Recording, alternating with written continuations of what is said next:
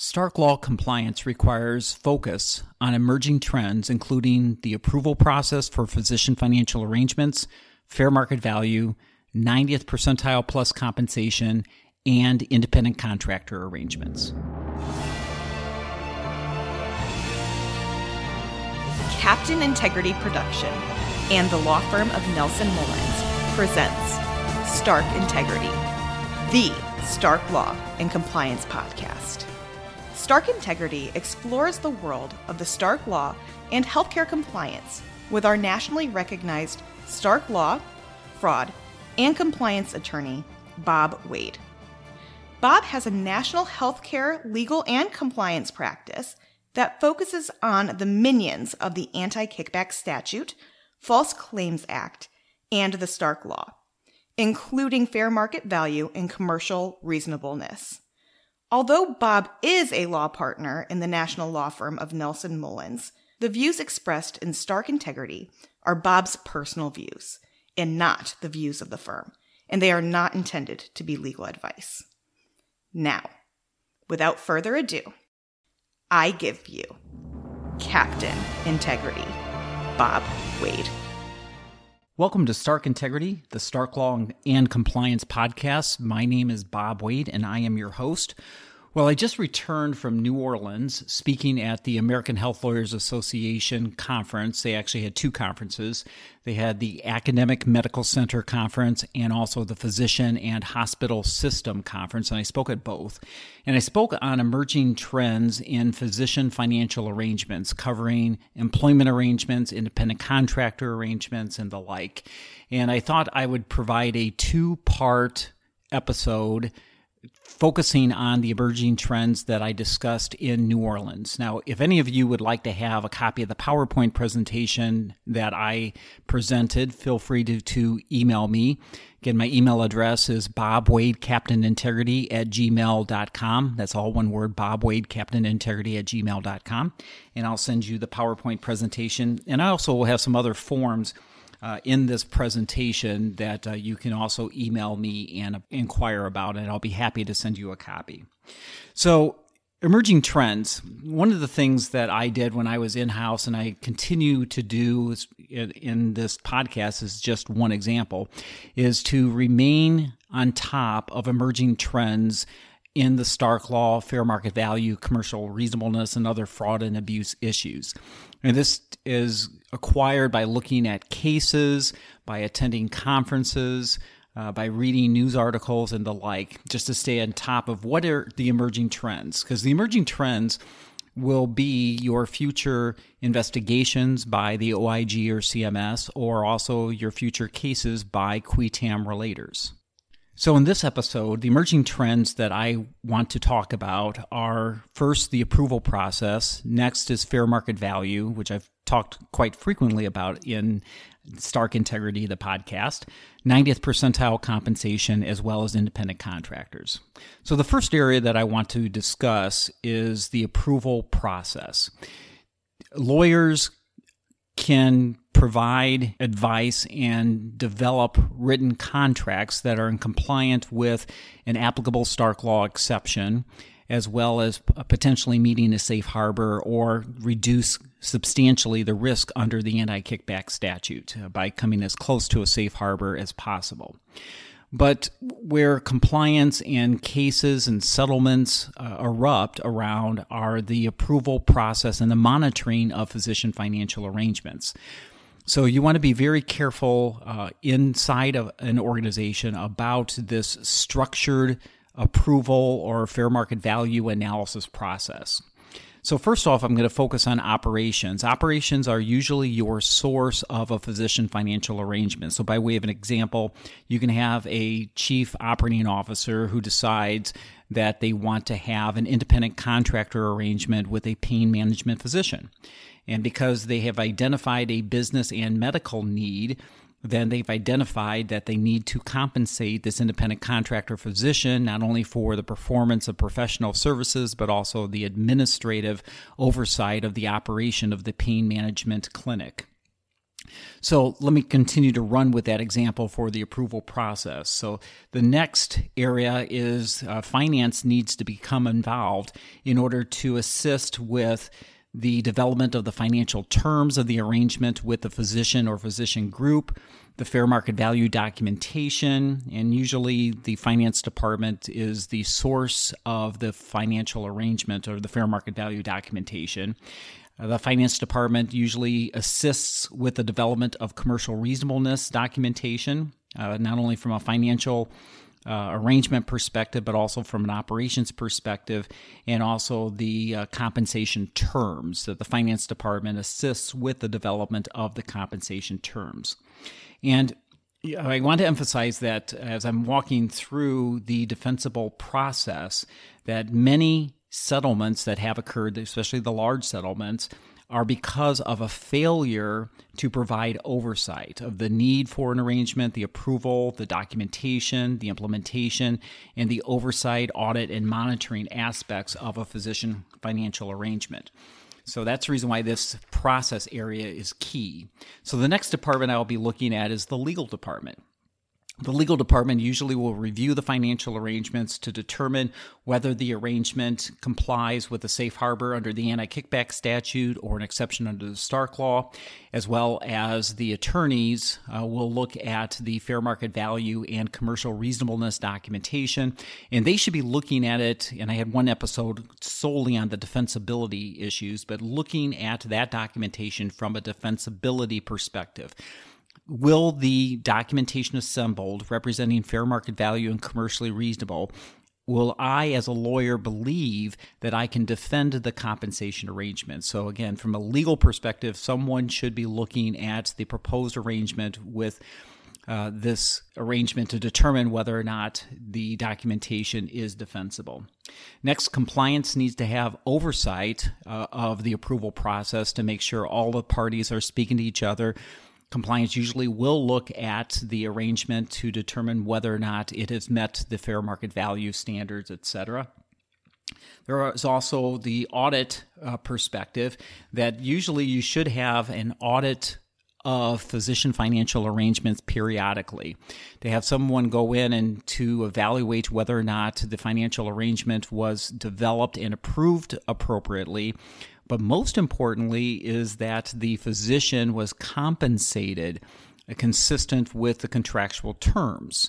Cannot emphasize the number of times I have had clients contact me and indicate that they have become aware that by operationalizing the contract that they have overpaid a physician or paid the physician inconsistent with the terms and conditions of the written agreement. So obviously from the inception of the financial arrangement that you could have appropriately documented arrangement. You have the contract, you have fair market value documentation, you have commercial reasonableness documentation, but while they were paying the physician, they were not compensating the physician pursuant to the terms and conditions of the compensation arrangement. And lastly, from a process perspective, is having a committee within the organization to approve of physician financial arrangements. Usually this is approval of disinterested persons. So you can have a committee of physicians who are employed, and a lot of hospital networks have physician-centric committees that have the oversight and development of their compensation arrangements, and that's perfectly acceptable. But they should not be the approval party. They should be a recommending committee, that they would recommend the financial arrangements to another committee. So have an independent committee made up of primarily administrators, but also potentially board members who would review the financial arrangement and then bless the financial arrangement as being representative of fair market value and is also commercially reasonable, both from a medical perspective as well as from a business perspective. Next, we talked about fair market value and the fair market value documentation. Still looking at benchmark data. Benchmark data is still applicable, and there are multiple examples about compensation arrangements, whether or not you are going to be looking at compensation arrangements as a fixed salary, a fixed salary that has a threshold beyond which productivity compensation is going to be paid. Then there's also variations of that theme where you would compensate a physician based upon quality and value and things like that. And it was interesting in the physician fee schedule that was issued in 2021, applicable to 2022, they were talking about unit of compensation. And they said that any compensation terms could be a unit of compensation. So by way of example, if you have a fixed annual salary, then you have a unit of compensation. It's the annual salary. Or you could have the fixed salary up to a threshold. Then that salary up to the threshold is a unit. The threshold itself is a unit after which additional compensation could be paid, and usually it's based upon productivity. So in that case, it could be the unit, could be each incremental WRVU that is produced has compensation, then each compensation per WRVU would be a unit. So fair market value and application to the benchmark data becomes important with respect to each of the compensation components, each unit of compensation, and as I have emphasized before, looking at total cash compensation. Again, with total cash compensation, otherwise known as TCC, that TCC is king, and you want to make sure that regardless of the components of compensation, that you still have TCC that is meeting fair market value defensibility parameters. Continuing to focus on fair market value, you can have various tiered level compensation. You also, as I have discussed previously in other episodes, want to test compensation arrangements from a statistical perspective, possibly using compensation data plotters, or as I call those, scatter graphs. And so those are just areas of focus just to make sure that if you're going to use benchmark data, that you're using benchmark data consistently as well as appropriately, usually matching total cash compensation or each unit of compensation back to productivity. And I'll talk a little bit more about value as well as quality, because even with value and quality, you can have units of compensation, but those all feed into TCC or total cash compensation.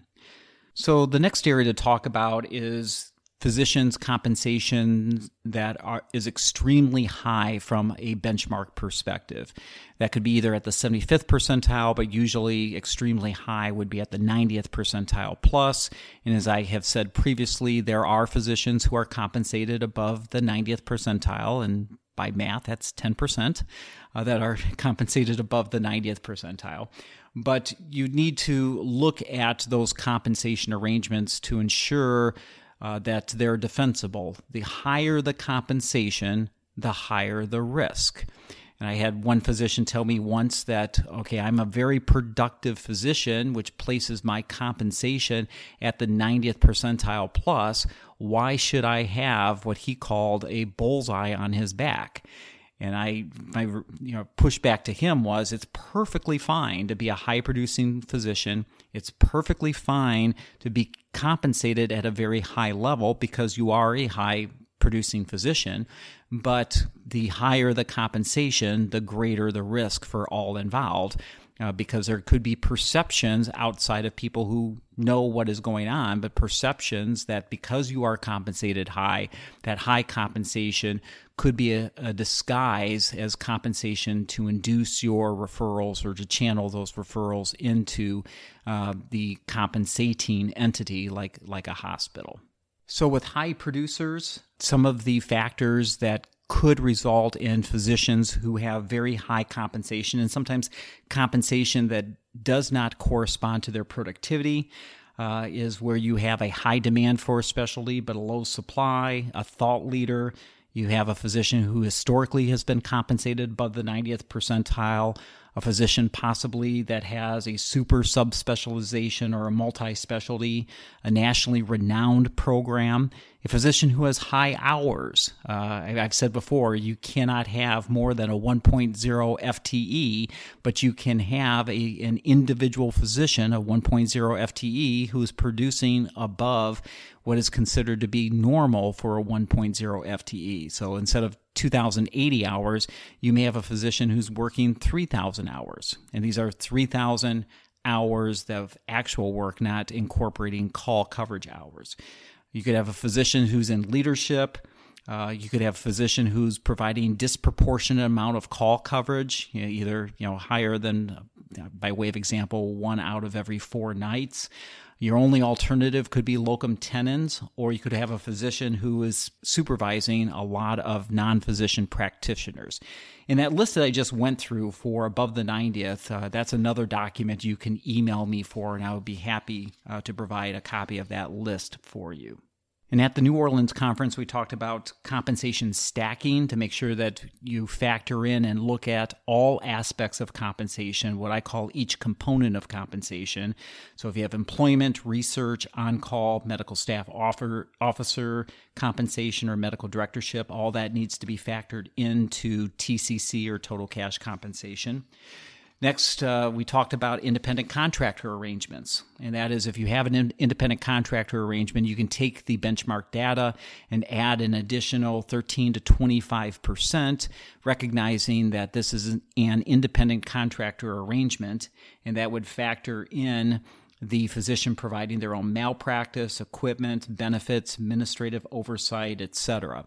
Now, where this gets a little tricky is, let's say that you enter into an arrangement with a physician and it's independent contractor, but the hospital provides the malpractice insurance. Well, in that case, you can't add the full 25%. It has to be something that is less. And in independent contractor arrangements, you'll definitely want to make sure that you track the amount of services that are being performed. And next, we talked a little bit about the fair market value process depending upon the nature of the financial arrangements. So if it's employment or clinical services, sometimes there's a separate pathway for those financial arrangements to be approved, as opposed to real estate arrangements or academic services if you're part of an academic medical center. But ultimately, all of these components of compensation should funnel up to an approval committee. I've told you that I was the compliance expert to the Board of Commissioners for Halifax Health, and their committee is called PARC, P-A-R-C, the Physician Arrangement Review Committee. So all of these, even though they're originating from different sources, they may have different pathways in order to document fair market value and commercial reasonableness. They technically should all feed up to a committee that then evaluates the documentation and approves of the documentation, that it meets fair market value standards as well as commercial reasonableness standards. And lastly, we talked, before I get to my next episode, we talked a little bit about the threshold after which you obtain a third-party defensibility opinion, like somebody like me, that would actually evaluate the compensation arrangements and then render a defensibility opinion regarding the financial arrangements. And talked, somewhere usually it's around the 75th percentile. Few organizations have the 90th percentile in which to go outside for independent third-party review, but typically I see that the 75th percentile is the threshold after which the organization goes out for an external third-party review. But even if it goes outside to an independent third-party review, you can still use the internal resources in order to assemble the documentation, put together the fair market value documentation like it normally would if the compensation was below the 75th percentile, as well as the commercial reasonableness documentation. It's just that all of that documentation would need to go to the independent third party. The independent third party may want to look at more information, and sometimes the independent third party, like I, would look at regional data or national data. But what's important is really the local data, which only you as an organization can actually produce and provide to the independent third-party reviewer. So this is going to end episode number 1 of Emerging Trends. So next week I will release episode number 2, but this brings me to the point in this episode of the 3 Captain Integrity punch points. So Captain Integrity punch point number 1 is effective compliance includes a regimented approval, documentation, and monitoring oversight process of all physician financial arrangements, regardless if they're employment, independent contractor, call arrangements, NPP supervision, real estate, what have you. all of those should go through a regimented process. Captain Integrity punch point number 2 is fair market value requires a review of all pertinent factors and apply those pertinent factors with the benchmark data being only one factor of consideration. So there could be other factors like those 90th percentile factors that I indicated. And punch point number 3 is there are many defensible reasons to exceed the 90th percentile total cash compensation based upon benchmark data. But you need to document your rationale and support why this particular physician financial arrangement should exceed the 90th percentile. But my bottom line for this episode is process is key, that you really do need to document the process, especially fair market value, commercial reasonableness, and then there needs to be an audit or monitoring mechanism in place to ensure that the compensation being paid is consistent with the methodology that is part of the written agreement as well as the documentation that was developed to support the approval of that physician financial arrangement. I hope you enjoyed this episode of Stark Integrity, the Stark Law and Compliance podcast. If you have any questions regarding this episode, the Stark Law, or healthcare compliance, you can contact me at bobwadecaptainintegrity@gmail.com or my law firm email address at bob.wade@nelsonmullins.com. You can review this and any other episode of Stark Integrity at the Captain Integrity website at captainintegrity.com. You can also follow me on LinkedIn under Bob Wade. I hope the 3 Captain Integrity punch points will help you with the Stark Law and compliance. In closing, remember that integrity depends on you and me.